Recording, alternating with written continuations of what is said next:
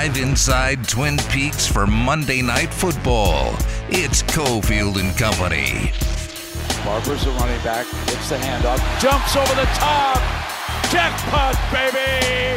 Touchdown, Raiders! Good snap, good hold. Jackpot, baby! The Raiders become the first team in history of the NFL to win their first 3 games against teams that all won at least 10 games the previous season. 31-28. Bring on the Chargers. It's time for Cofield and Company with Steve Cofield on ESPN Las Vegas. Jackpot, baby. Brent's had a chance to use that a lot with this prolific offense. 382 in the air yesterday for the Raiders. Near heart attack for many Raiders fans. That was dramatic. End of the game, end of regulation, overtime, field goals, safeties. Freaking Dolphins can't move the ball all game. All of a sudden they're taking deep shots left and right. Incredible stuff. We'll go through all of it here in the 4 o'clock hour. We got Monday Night Football coming up on ESPN Las Vegas shortly after 5 o'clock. Twin Peaks is the spot to watch. I'm hanging out here throughout the first half. We've got cool prizes, including a pair of Vegas Golden Knights tickets to give away on the scene here at Twin Peaks, so get down here. Battled Born Injury Lawyers presents the Big 5 at 4. Number 5. I'd like to be a little creative in teasing this one, but I'll simply go with Aaron Rodgers is ridiculous again. I mean, it is nuts what this guy does with almost no time on the clock. He freaking did it again. Here's some highlights of Rodgers getting the job done and handing it off for someone else to finish the job, and Mason Crosby did it. Rodgers in the shotgun. Here's the snap, looking left, pumps, throws, left side of the end zone, touchdown! A sensational throw and catch to MVS to beat Lenore in the corner of the end zone, and the Packers on the board, leading 23-14. Kick to the upright, and it is good! It is good! It is good! Mason Crosby has done it again! 51-yard walk-off field goal to win it for the Packers. Final score, Green Bay 30, San Francisco 28. A dagger, and late-night dagger in the Bay Area. There you go.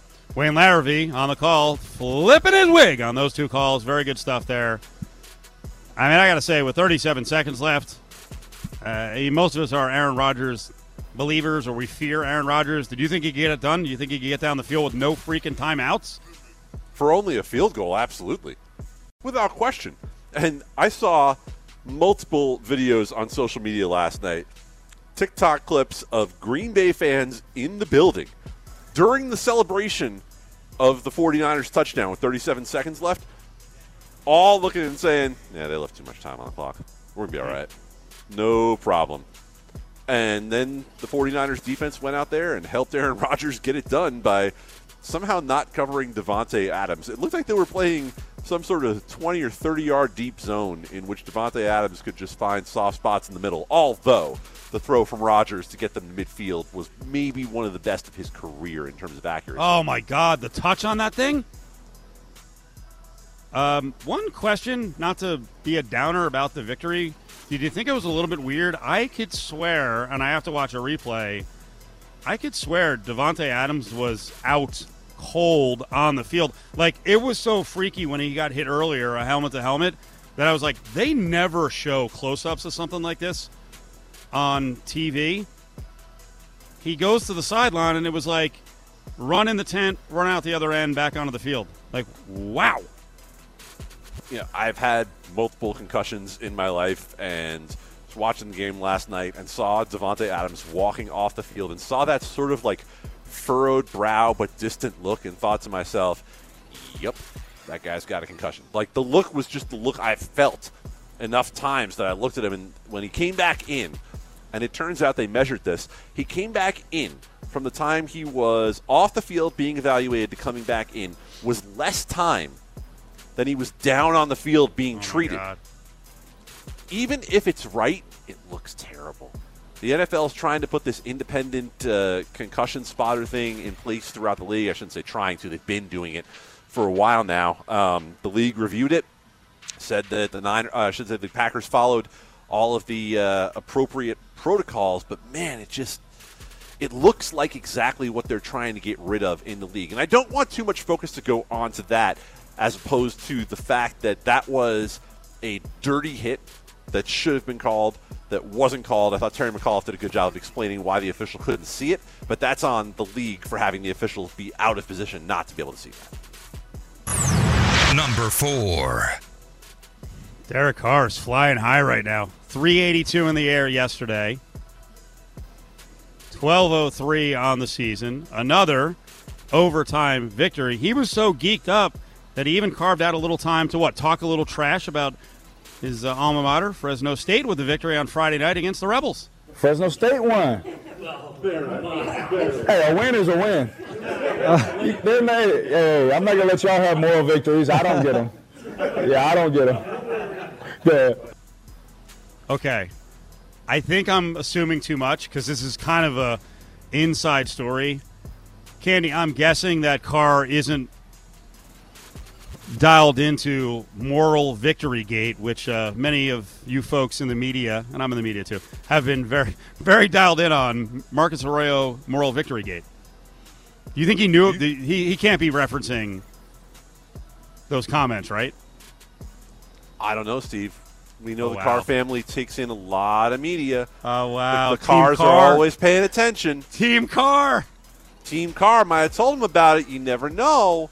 Yeah. I don't think Derek Carr. Do you want to explain the genesis of this? I do. The beginning of this. Yes, that so many of you folks love from Game 1 with UNLV. So many of you folks doing the same job you're doing. Yeah, so many of us out here.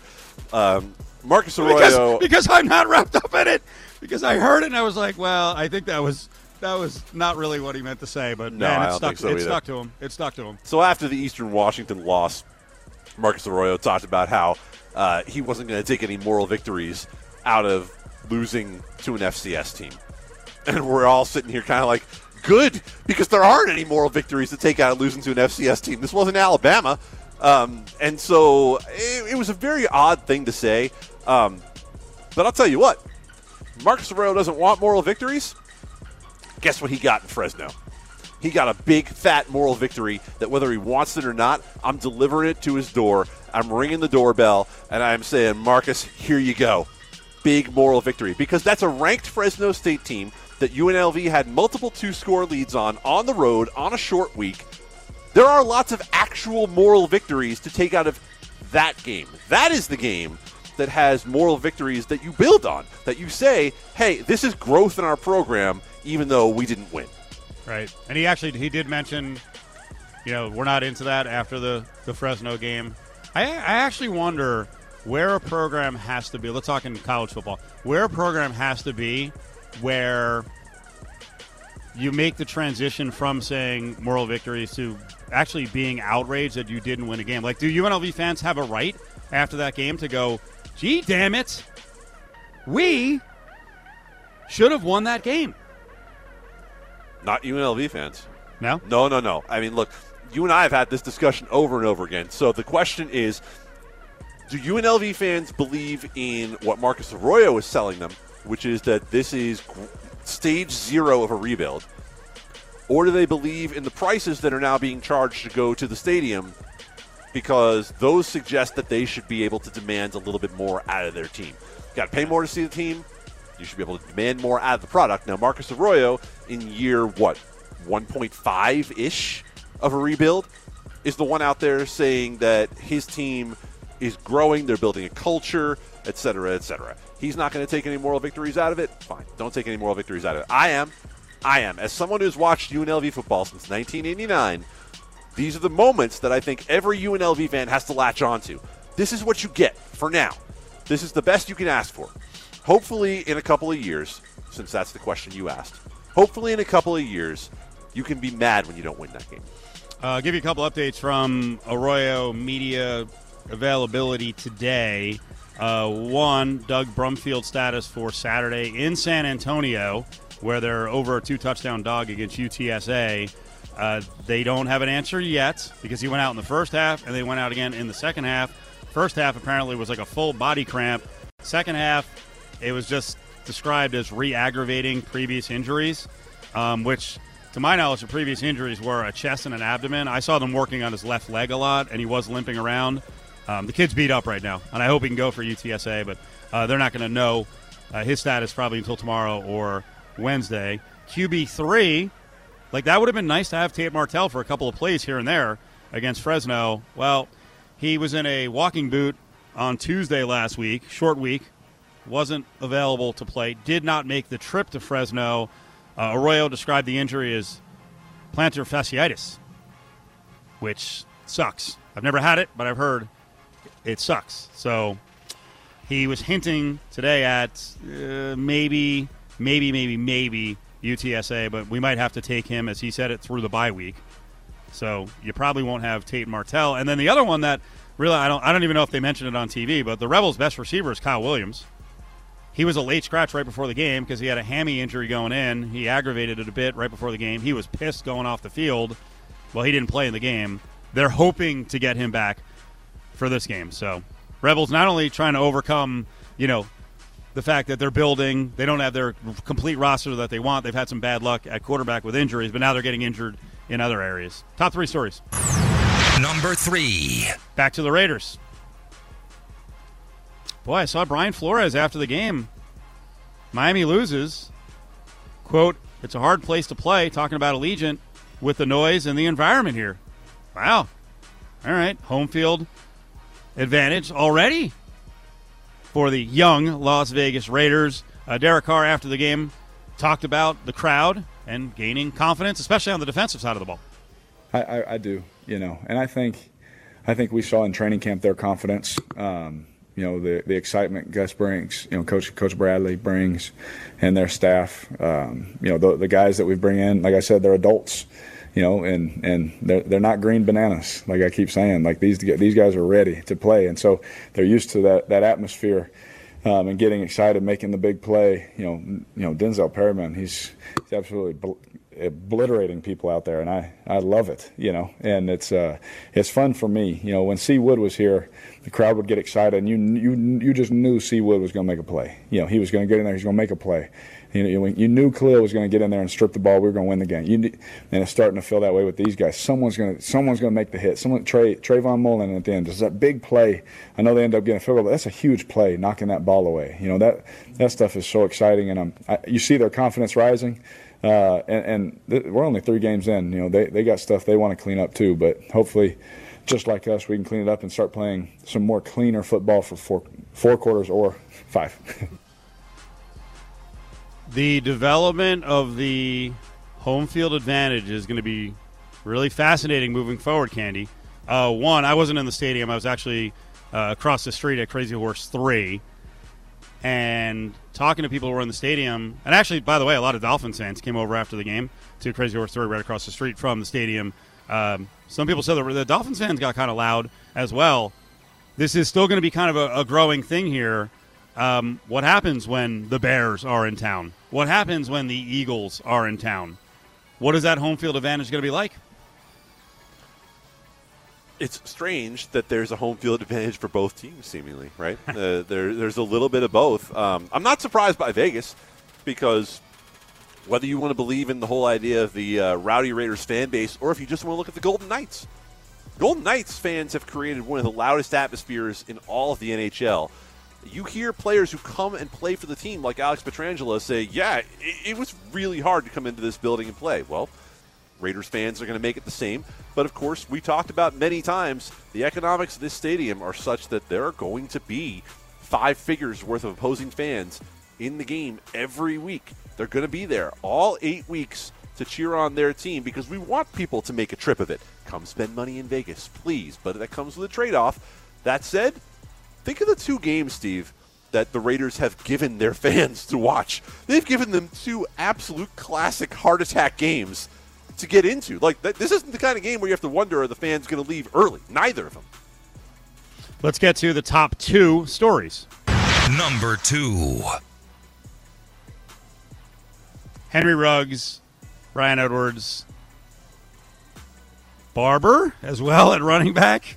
Pretty amazing the progress that the young guys are making. Let's have them talk about getting Ruggs and Edwards involved.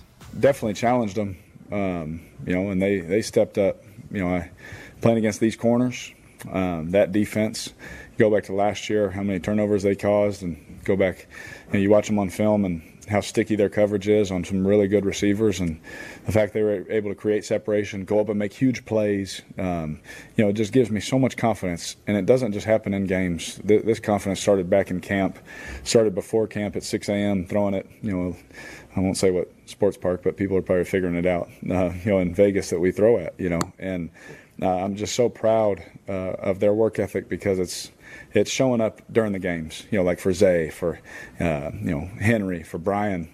I gained confidence in them. They were our starters in camp, and they earned it, and they proved it every day. And now we're getting into games, and they're making some huge plays for us. And I think that's a big thing in a young guy is just getting confidence. Making plays against good teams, against good players. That should give you all the confidence in the world that you can do it week in and week out. Pretty amazing numbers for Bryan Edwards on the season now. He's got 6 catches for 101 in regulation. He's got 4 catches for 109 in overtime. Steve, we've never worried about John Gruden, the offensive coordinator, when he throws the ball. We know he can scheme up a passing offense. Problem with Gruden has been that we can't get him to throw the ball more. And he's certainly unleashed Derek Carr this year. We've seen the fact that he is able to get his receivers open, and that look, they put big expectations on Bryan Edwards, right? We heard comparisons to Terrell Owens, to Randy Moss, to this and that. Well, obviously he's not going to be any of those guys. But just be a reliable option, and that's why the Raiders have 4 receivers with 200-plus yards. Number 1. Well, you know it was coming. Cofield and Company is a pump the brakes type of show, right? Until you get to 17-0 and then win the Super Bowl, we're always going to point out that, hey, there's 2 sides to the story. So the Raiders game yesterday, kudos. As we heard from Brent Musburger like 20 minutes ago, they just came out of the gates and won 3 games against teams last year that won 10 or more games.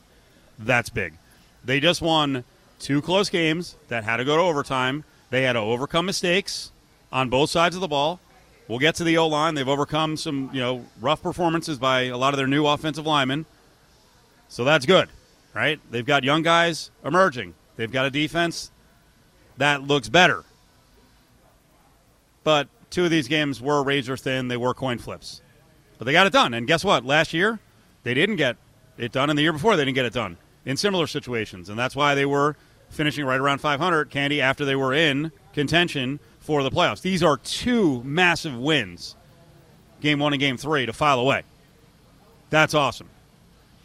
Would you like to pump the brakes a little bit on some of the stuff you saw? And we've been talking about the media. We had certain media members in particular who were very, very geeked up about the victory. Very geeked up. Yay! That's what I feel like. Yay! As we hear from certain media members who want this to be a good team. I don't care whether they're a good team. They want them to be a good team. Well, a good team is fun to follow. They are more fun to follow. I don't care if they're a good team. That's kind of the idea of media to me.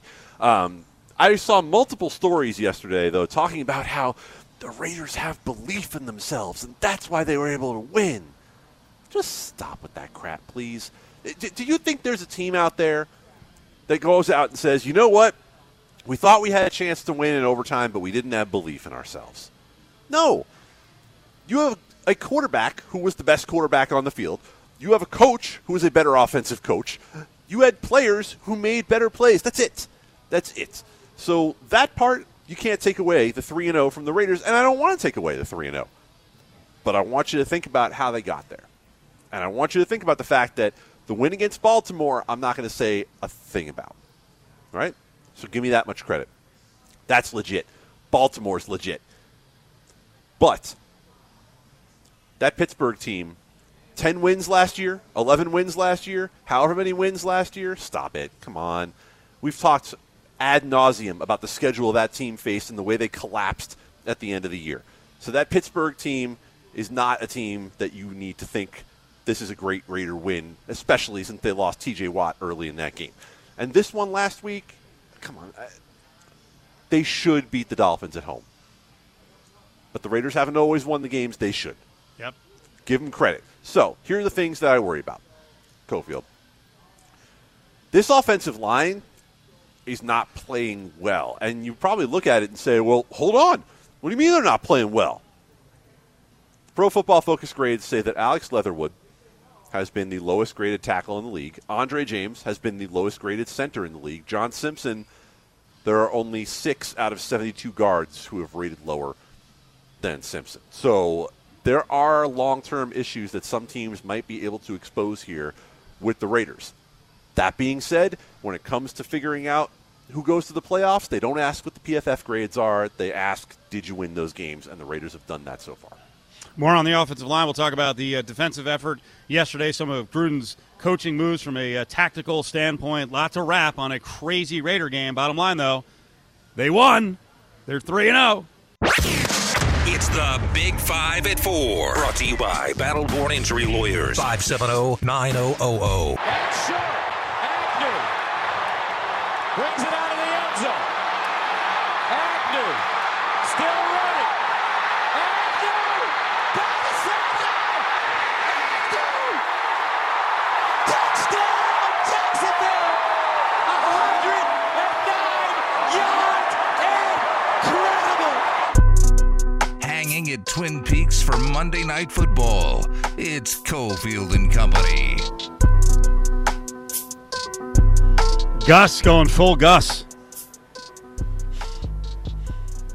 We'll get to some of our betting this weekend. I will tell you, I was not happy when I saw that play, having money in multiple fronts on the Cardinals. Incredible play, and maybe a little reason for hope with the Jaguars. Again, that was courtesy CBS. 109 yards. It comes all the way back. All right, Candy, so we've got a 3-0 team now in the Las Vegas Raiders. And, you know, it's interesting. Yesterday I listened to the postgame show. Man, one of the first calls on there mentioned, hey, you know what, happy that they won and they're winning games like this. And then went, like, for 90 seconds on this is wrong, that's wrong, this is a problem, we screwed this up, Gruden this, Carr this, and had a list of complaints. And you know what? There's nothing wrong with that. Right? There's nothing wrong with that. A win is not always just a win, right? We can get indicators in a win of what the rest of the season may be like if certain things don't get fixed. So you just talked about the offensive line. You know, we were asking Solomon Wilcots, former NFL player and does work with SiriusXM. We're asking him, hey, you know, you do some work for Pro Football Focus. The line, the offensive line, is getting all these bad numbers. Why is this still working? And his answer was, hey, they've overcome the line to a certain extent in the passing game. You know, quick. Is that how you see it? Like, how is this working? And then, hell, Peyton Barber went off yesterday. How is this working as well as it is when the individuals on the line outside of Colton Miller, by the numbers, have struggled? This is where Gruden, the offensive coordinator, comes in. This is why when we drag Gruden for some of the personnel decisions, we don't talk about Gruden, the play caller, because when Gruden, the play caller, passes the ball, he has really good concepts. He has a quarterback who makes them work, and he has receivers who clearly are maturing into the system. To be able to cover up this line, you're right, it does take getting rid of the ball. It's not just this line. This was one of the stats that they put out on the Sunday Night Football broadcast last night about Aaron Rodgers and how Green Bay, with a makeshift line, was avoiding San Francisco's pass rush by getting the ball out quickly. They had 16 plays where they showed under 2.5 seconds the ball coming out of Aaron Rodgers' hands. That's how they're getting some of it done. The run blocking hasn't been there. The run game hasn't been there. Peyton Barber broke a couple that, frankly, were a lot more about Miami missing than they were about the Raiders blocking them up all that well. And I think you have to apply the same thing, Cofield, to the defensive side of the ball. I think you have to look at it and say, okay, the pass rush is obviously better. Obviously. Whether it's Ngakoue, whether it's what Ngakoue does for Crosby, whether it's their confidence in the linebackers behind them, whatever it is.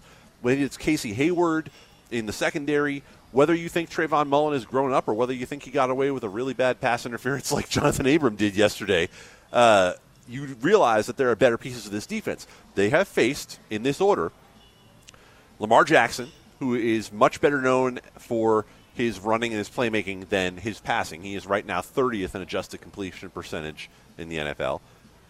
The corpse of Ben Roethlisberger and Jacoby Brissett.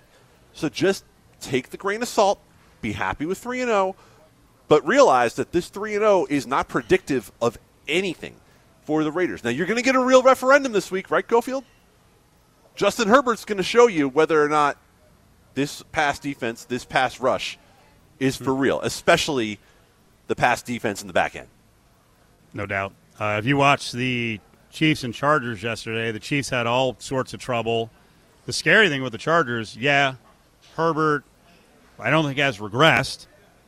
He looks about as good as he did last year. His arm gets him pretty much anywhere he wants. If you didn't appreciate Keenan Allen, anything that Herbert throws that is not on the mark, Keenan Allen still catches. The scary part is if 6'5", Mike Williams, who has not been able to stay healthy, does what he did yesterday. He actually had a couple of key drops, which I thought was fascinating that Herbert, even after Mike Williams had 2 drops, still went back to him 2 more times, and he got the late touchdown. If Mike Williams is a weapon, we already know Eckler's a giant pain in the ass, right? Running and coming out of the backfield. They started getting downhill with Eckler late in the game. They were monsters. And they have, by the way, they have a new offensive line. So, there's been some warts with Slater. He played great in the first game. He had a terrible false start yesterday to set up, go from a 4th and 4 to a 4th and 9. Now, the Chargers have a lot of scary elements. They are absolutely going to test the Raiders' defense. Mike Williams might be the single most important receiver to the fate of the AFC West. Wow. Because if you think about this offense and the difference in this offense when Mike Williams, the physical freak that he is on the field, and what he does in terms of how you defend Keenan Allen, that makes more difference, I think, than any number 2, number 3 kind of player out there. Obviously. Is he more important than Tyreek Hill or Travis Kelce? No. But let's give everyone their best player. Let's give those 2 to Kansas City. Let's give Darren Waller to the Raiders. Let's give Courtland Sutton to the Broncos. Who matters the most? To me, it's Mike Williams and whether or not he's healthy. Ooh, it's getting good down here. It's getting good down here at Twin Peaks on Eastern. Monday Night Football is coming up. Bitter rivals, the Cowboys and the Eagles. I was asking you earlier, do you know any couples where their allegiances are split? Let's see. I've got a couple to the right. Both with Eagles. One with a jersey, one with a jersey. Oh, no. Across the way. Emmitt Smith and Donovan McNabb are sitting together? Oh, yeah. Join the conversation on Twitter at ESPN Las Vegas. On its way. It bounces off the crossbar, and it's good! Oh, my goodness! Oh, my goodness! Oh, my. Did that just happen, Greg? Kick on the way. It is up, and it is off the crossbar and through. Oh, my goodness. Are you kidding me? Justin Tucker from 66, the longest field goal in the history of the NFL, has just beaten the Detroit Lions. Hanging at Twin Peaks for Monday Night Football. It's Cofield and Company. That's just ridiculous. Justin Tucker, 66 yards. Candy, you and I are massive fans of play-by-play and radio play-by-play. Doing play-by-play for a bad team and a bad organization ain't easy at all. The first call you heard there was Gumbel on, CBS, and then the second call was the Lions radio network. And that guy's name is Dan Miller. He's really good. He's been around for 16 years. And the thing is, he didn't go immediately into mope mode. Like, you knew what was happening. Even in a gut-wrenching, very Lion-esque loss. And my God, folks, if you saw Dan Campbell after the play, he had kind of a wry smile like, boy, oh boy. I wanted to bite kneecaps. What did I sign up for here? I feel like Wayne Fonts right now. That's not a good feeling. In case you're wondering, no, it's not good to feel like Wayne Fonts, although there were some successful Detroit teams with Wayne Fonts. There actually were. Yeah. Hold on. It felt like, who do we go with? Who was just terrible? Actually, the last guy was terrible, right? Yeah. As long as you don't, you know what? Patricia. As long as you don't go with Jim Caldwell, you're fine. So, yeah, go with Matt Patricia. But anyway, what I loved about that call from Lions Radio, by the way, I know this is inside baseball, but he captured not only the moment of defeat, but the historic moment at the same time, right? Yep. The longest field goal in NFL history just beat the Detroit Lions. Like, that manages to take everything in the moment and put it into one spot. That's really well done. You know, and we're talking about the Raiders being 3-0. There's some warts in this whole thing. Yesterday's game was back and forth, and there's some weird moments at, in overtime. It's like, John, just kick the field goal. Please, just kick the field goal. Stop. Play after play. Just do it. But they're winning games. Gruden afterwards talked about the fact that, hey, these close games, you get wins, you get a lot from it. Yeah, I mean, I don't apologize for winning these games, no matter how we won them. Had we made an extra point, maybe we're not out there so long. Had we not thrown the interception that got run back, perhaps it's a better deal. But when you're down 14-0 and score 25 unanswered in the NFL against a team like that, something's going right. But we got to finish better. There were some catastrophic plays today, and you can write them and list them, and we're lucky to overcome those. Almost catastrophic as well when Jacoby Brissett kept taking deep shot after deep shot. So Gruden here talks about the play of Trayvon Mullen. I just think he's coming around. We got some young players that are getting better. We've seen Crosby. Now we're seeing Mullen, Ruggs, Edwards. Some of these young guys are really improving, and I think Trayvon has backed up what he's done all summer. He's had a great training camp. He's a lot more mature and confident, and you can't credit Ron Miles, his secondary coach. He's outstanding. He's done this before with a lot of young defenders wherever he's been, and his talents are paying off as well. And as Candy said earlier, you know what? Nice to get the kind of the veteran call every once in a while. Not have a flag thrown every freaking play. I wonder if Jacoby Brissett almost surprised the officials in a couple of spots. They didn't throw the ball deep all day long. Yeah. And then they throw it deep a couple of times. And Jonathan Abram on one of those plays 100% should have been called for pass interference and wasn't. And the officials were like, whoa, wait, hold on a second. You want us to do something back here? Mullen? Better. Look, again, this is one of those great situations to illustrate our point. This season, with Casey Hayward there and Trayvon Mullen, you can look at, you got a veteran, you got a young guy, and it's great for this year, and you hope it holds up, right? You hope it holds up. But when you come down to it, you still need to be able to hit on your first-round picks like Damon Arnett for it to sustain long-term. Thus far, it's working for the Raiders, though. Dallas 3.5 total. It was a very aggressive 51.5. We'll give our leans and likes here as we close things out at Twin Peaks on Eastern. Great chance to come down, win some prizes, including a pair of tickets to one of the preseason tilts with the Vegas Golden Knights. Again, Twin Peaks is on Eastern, and cool drink specials under $4. Crowd is building, and like I said, we've got a couple that just walked in, one wearing a Cowboys jersey, one wearing an Eagles jersey. This place is going to be loud. These two fan bases do not like each other. Join the conversation on Twitter at Cofield & Co. I'm not sure. I mean, different guys say things for different reasons, I guess. I guess that helps some people's confidence. But I'm not a big talker. I go out and just, like I said, just play my game week in and week out. I mean, you might see me, chirping back and forth if someone says something to me in the game, but that's about it. Hanging at Twin Peaks for Monday Night Football. It's Cofield & Company. We'll get to our Cowboys, Eagles plays if we have any. 3.5, 51.5 is the total. The game kicks off right here on ESPN Las Vegas in less than 30 minutes. Quick roundup, Candy, of what went down yesterday with us on the betting front. First of all, we played the CBS call of the Tucker 66-yarder, the Lions call. Ari, give me the Ravens radio call. Tucker's kick is on the way. It is good! Off the crossbar, and it tumbles through. It is good! Time has expired. Justin Tucker with the longest field goal in NFL history. The hay is in the barn, and it's mayhem on the field. Oh, my God.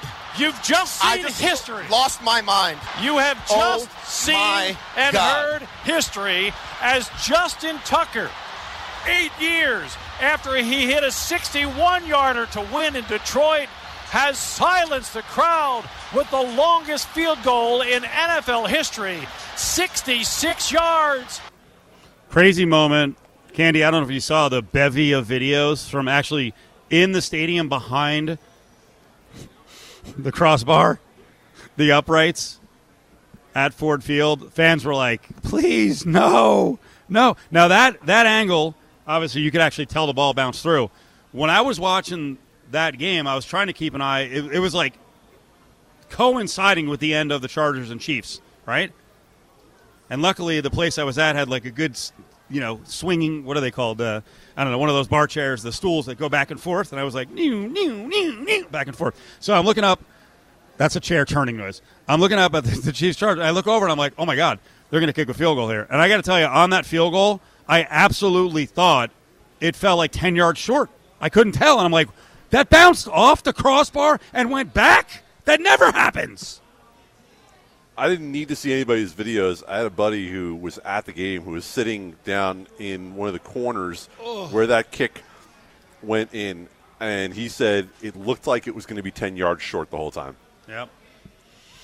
On the betting front, I like to listen to Johnny Von Tobel, yourself, and and lots of our gambling experts, and I'm like, wow, that tease through two critical numbers. I'm going to try a two-teamer every week.